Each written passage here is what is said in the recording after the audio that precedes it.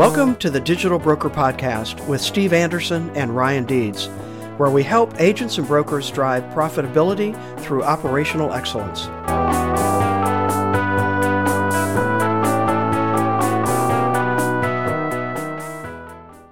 Welcome to the Digital Broker Podcast with Steve Anderson and Ryan Deeds, where we help agents and brokers drive profitability through operational excellence. Well, hello, Ryan. How are you today? I'm doing great, Steve. Good to be back here with you. Well, it's great to have another episode, and today we're going to talk about measuring growth. One of the key areas in an agency is knowing if you're growing or not, organic growth, acquisition growth. But what does it mean to actually measure growth, and what is that? We've got a few ideas, at least, to start talking about. What do you think? Well, I think first, we've got to identify why we're growing, right? One of the main purposes to grow an agency is to increase the capabilities of that, to retain good staff, to keep bringing people on board. And so, all these agencies that we're talking to today, growth is a huge component of it. And the way they look at it traditionally has been that new business, right? That's the way they looked at in the past so heavily is what did you sell? And then they pay on what did they sell. So for me, today we've got to look at multiple faucets. You got to look at new, you got to look at kept, and you got to look at lost. So explain that a little bit. Certainly retention, retained business is something we've talked. You say kept, and obviously lost business. Business has, for whatever reason, gone away. So let's take a few minutes to talk about each one of those. So new business, certainly, as you indicated, is typically what is measured. And it's getting harder and harder to actually grow, it seems like, at least for some agencies. So what are you seeing? I agree with that. I think that more and more agencies are being asked to do more and more, and the smaller organizations have a harder time keeping up with those capabilities. I think we need to define new, retained, and lost. From my perspective, new is business that we have today that we did not have yesterday. Retained or kept business is business that we had yesterday that we still have today, and lost business is business that we had yesterday and we don't have today. If you can start thinking of it like that, it starts to make your ability to understand retention overall and each one of those buckets a little more effective, I think. Yeah, I agree. And when we talk about measuring that growth, even new business, how do we actually measure that? Now, obviously, we bring in an account that we didn't have before. We book that revenue, whatever that is, into our system. So that is an indication of new business, right? But what about new business from existing clients? Well, and I think each that gets a little bit more complicated now, doesn't it? It does, because and each agency handles it a little differently that I've worked with. So, if you're driving new client relationships, and that's what the metric is, add-on coverages is not typically credited as new business. The producer will get paid on that at coming in, but I believe that agencies are looking more and more at what relationships are new today and driving that. And so that's how we break that down. Starting on 1/1, we start looking at what relationships do we have that we didn't have before, and that's how we credit our guys with new business. I think the cleaner the delineation that the agency can provide takes that nebulous nature out of it, because there's so much conversation about what my book is, how much, what did I actually grow. So I think if the agencies that can define that more succinctly are better off. Well, and certainly producers have a vested interest in this, because typically, I think for most agencies, there's a different commission schedule for new business coming in than for retained business or kept business. So they have a vested interest in maximizing their income based on that. And I think it's interesting when you look at that. Typically that I see producers in two or three different lights. You've got the new producer that comes in that kind of caps out at $500,000 worth of business, right? And if an agency is not operationally awesome, they don't have the support needed to keep the producer out of that book of business, and that producer has to be involved with all those retained accounts and has to do those renewals. As the agency increases its ability and its sophistication, they can offload more of that process, which is where you see the rise of the AE happen, right? Mm-hmm. AE meaning? Account executive. Account executive, right. A high-level salaried individual, typically on a bonus structure based on growth of an existing book. They are really, their sole purpose in life is to retain that account, provide good customer service, and ensure that we have a good back and forth with that client. So let's move on to kept business, retained business, renewal business, retention, right? All kinds of different names that we use for that. Mm-hmm. That's a bit harder to measure. It is, because I think that, when we look at retention, we being my agency and the agencies that I've worked with, you could actually lose a whole lot of money and keep all the clients. That's why I think you have to have a separate bucket for that retained business.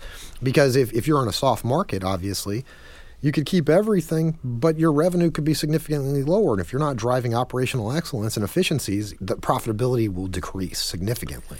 We certainly, most agencies experienced that in the 2009, 10, 11 timeframe with the economic problems that we had. There was an agency I know in California, big work comp business. They had a $1 million work comp policy renew at $100,000. Yeah. Right? Huge. I mean, and again, it retained, but their retained revenue significantly different because of that. The workload didn't decrease. Yes. The workload didn't decrease commensurately with the decrease in revenue. When you think about it, agencies' whole goal is actually to reduce the premium for their clients. So they're actually trying to make their clients safer, decrease premiums, to provide a valuable relationship to that client. So retention is a difficult thing, but I think if you can say, hey, these are the clients that we had, these are the clients that we have today, and here's the revenue difference, that you're a step in the right direction. So let's talk a little bit again about measuring that. So you've got some different metrics, right, that you could use, or a combination of all of those. You've got revenue, certainly relatively easy to measure, maybe not as accurate, though, as a true picture. You've got policy count, how many policies you have. You've got clients, right? How many clients had a client this year? We don't have it, next year. That's right. What's the tool that an agency owner can use to actually better understand where their organization actually is? Well, it comes back to data correctness in a lot of cases. It really does, because, originally you'd indicated that booked revenue was a metric that they were using for new business. But if you're using booked revenue, you're looking back. So you have to have some kind of written revenue number that you're aggregating, that you're kind of saying, hey, look, we're sitting in January. We sold a $12,000 policy that's going to expire in December. We hope to collect $12,000 for them. That's business process, business rules. That's educating the staff. That's normalizing that language. And a lot of times the agencies haven't done that yet. They haven't gone through that practice.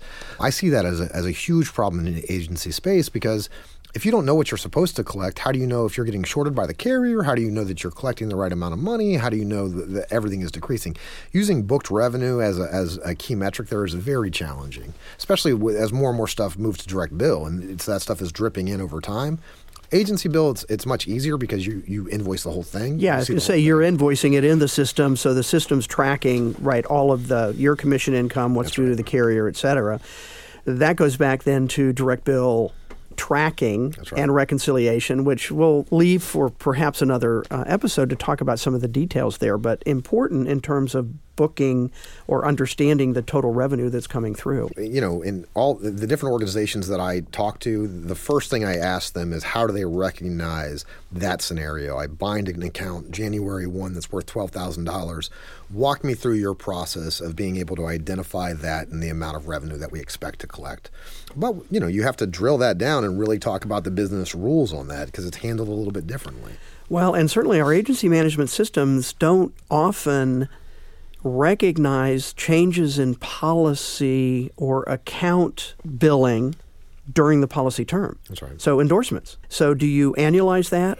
Again, it gets pretty complicated in terms of having a really accurate number of what does this account look like this year or last year and into this year, and what can we reasonably assume in a budget that we're going to have next year. That's why I think if you have your estimated revenue, that's what I call that number, right?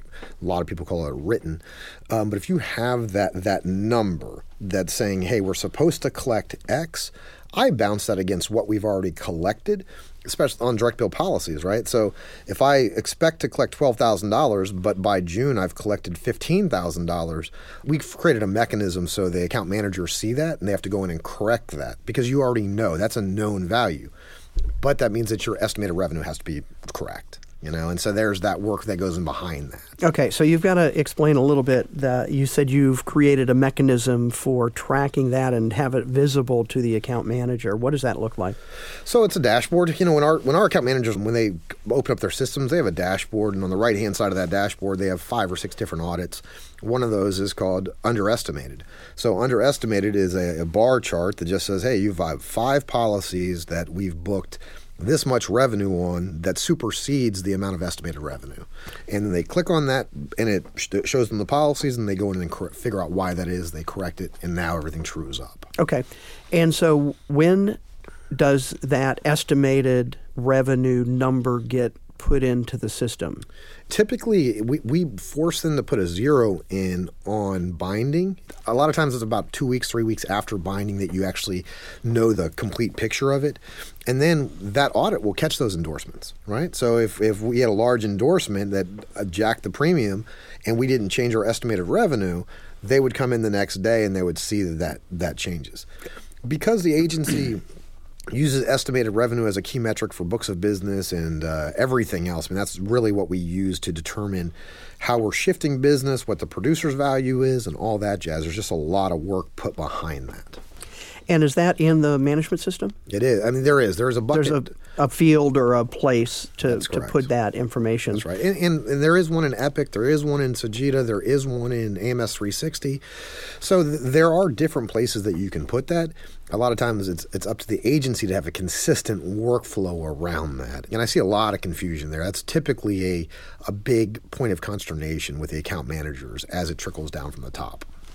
Well, and it really goes back to, and we've talked about this in prior episodes, but data management, right? That's right. Data is really important, and your dashboard now is highlighting differences there. So bit by bit, day by day, that information can be more accurate as it flows up then to management. That's correct. They can have a more accurate or a better trust. That's right. That those numbers are going to be as correct as possible. And I think you build engagement. I mean, one of the big things for me for technology as a whole is I want to get engaged employees. And by showing them what they carry, the weight that they hold in the organization, what they touch, our dashboards have where were you on January 1 and where are you today? And it kind of has lost business, new business, and retained business in those buckets. And so I've had an account manager come into me and say, oh my gosh, my dashboard's off by $10,000. And they might be rocking a $700,000 book of business. That's impactful. When that account manager is paying that much attention. And so, there you're using data to help them understand what they need to do. Everybody in our organization has a target of 8% net new growth, right? So that's a combination of those 3 numbers. And we need to be 8% higher than we were the year previous. And so sometimes you get that in retained business on a hard market. The rates are going up. That's right, right. Which really isn't growth. That's correct. Again, that's where that understanding, what does that growth actually mean? You didn't do anything to actually expand your universe of clients. That's right. Their premiums went up because of external factors. Right, and there are quite a few of those external factors that... Big time. And I mean, I think that when you look at a producer's book of business, you want to understand, was that organically grown by that producer? Was that referred to from another producer to that producer? Was that rate increases? And so, it became a very big learning point for me in 2005 when the recession hit. At the agency I was with, we were growing like gangbusters on the revenue side. What we didn't realize, we were losing clients. Well, the recession hit, and immediately we just started taking 20% decreases because we had lost a lot of clients. And then the workers' comp stuff happened, and construction went out and all this. And so that's really what drove us into analytics, is to determine where is this money going, Yeah, and I think that's really a key comment you made. Our revenue was growing, but we were losing clients. Mm-hmm. And not having visibility into that number or that activity or what's going on in the agency really put the agency at risk at that point, right? Yeah, and I think that, if you have a growth projection of 10% and you don't know what your retention is, it's very difficult, right? Because if you're losing 5%, you actually have to grow 15%. Exactly. So this is something that I feel like if an agency spends the time and the energy to get right, it pays off in spades. So let's go back. I sort of asked the question, I don't think we've expanded it enough yet. How do you measure retention? And I know agencies are all over the board in terms of what they look at. And I've written a lot of retention reports. And so one of the things that I found quickly is I can't depend on human coding in the system to do that. So I use something called snapshot logic. I just look at where were we January 1 and where are we today? And then I just run 3 calculations against that. And the business that I had January 1 that I still have today, that's retained business. It may be reduced in revenue, but we reflect that organic change for each person and then rolls up to the departments and rolls up to the C-levels. So to me, a retained account is an account that I had January 1 and I have today. Even if they had 20 policies January 1 and they only have 1 policy today, I retain that account, but I may have taken a $300,000 loss on it. Right. So that's only one metric, right? So the others? You're talking policy and client. Okay. Yeah. I mean, so policy count, so PIF, right? Policy in force. That's right. Actual clients. That's right. And then revenue. Yeah. So those are the 3. They are. We really use revenue as the primary driver because you can take 1 policy or you can take 4 policies and you can roll into 1. And so you might actually take a reduction in policy count but an increase in revenue. I definitely think that you have to do policy count to some extent because it might be an indicator of a client that's about to leave you. If they move all their business except workers' comp, it's something you might want to know so you can say, oh man, we're going to lose this. But if you have that calculation done correctly, it's very easy to see. They were at $200,000 last year and today they're at $20,000. We need to figure out why that is. Oh, it's because they've reduced their policy count by 15 or 10 or whatever. But yeah, so we do look at that. I look at client and revenue much more than policy count. It's an easier metric. And do you do any reconciliation with carrier information? We do. I mean, we check it at the end of the policy term. And we also have on our direct bill stuff, we have a time variance report. So if we're 65% through the policy term and we haven't collected 50% of the expected revenue, then that throws an audit to accounting, and accounting then can follow up and figure out why that is. Was there a reduction in exposure? Is a carrier just not paying us correctly? Because one of the things the producers carry around with them is a lack of faith that they're getting paid the way that they should be. And so one of our goals in technology is to provide them a mechanism of trust so they don't have to worry about that. So they can worry about bringing on new business. We're going to give you all the tools you need to ensure that you're getting paid what you should be paid. Uncontrollable factors. We had talked about that when we were talking about putting this episode together. And certainly for lost business, so we haven't talked much about lost business, but measuring that. And there are a lot of factors that go into why you lose an account. That's right. Why you lose. And again, you mentioned you could be losing policies even though, quote, you still have the account, but that's an indicator that you'd want to know and have some metric in place. But it could be price reductions, right? Soft market. It could be M&A activity on the client side. Right. Really both ways. That they acquire, so growth, or they are acquired and leave because now they're rolled into the master program that you have no control over. Right. Not a lot you can do about some of that, is there? There's not. I mean, the main thing I think is identifying it. It's funny because when most principals talk to me about retention, they're typically wanting to assess some form of culpability for the loss. And I generally tell people to shy away from that. Understand what you don't, the money that you had yesterday that you don't have today, so you can shore that up. Don't try to assess blame because there's so many factors in that. So I think because you really decomplicate retention if you don't worry about why it was lost. You have to go back and kind of understand that to see if there's a trend there. But typically you don't see these lost for service issues. It's rare, at least. Agencies today, their service is at least adequate enough to maintain the majority of these accounts. I think that you've got to understand what you're losing, though, from both the net change in retained business and the overall lost business, because you cannot determine or project what your growth is going to be if you don't see that. Yeah, I think placing blame, and I would say understand why business left, and it may highlight an issue with either a particular account executive or something, but again, I think that's relatively rare, but could be an indicator that you want to pay a little bit of attention to. I'm also wondering, looking at lost business, to identify process problems. Let me give you a quick story. Small agency, probably 30 or 40 people. I I would say, progressive in terms of their use of technology, sent me an email. This was earlier last year. Basically said they had lost 3 long-time personal lines accounts. And Perfect Account went back and looked at all what happened. They didn't know about it until after the policies had already been placed someplace else. They were getting cancellation notices. Went back. They were paid on time, didn't have claims, didn't have changes. We never talked to them. They were, quote, the perfect client. And I think part of what highlighted this agency owner was that's a process problem. That we haven't stayed in touch with those clients because they didn't have any issues that they needed to contact us. So we're not being proactive enough. That prompted a really looking at, okay, how can we build systems in? So I think that's an advantage of looking at lost accounts. If it's something that just seems out of normal and unusual, I guess respond to this. It's harder the bigger the agency gets to do that.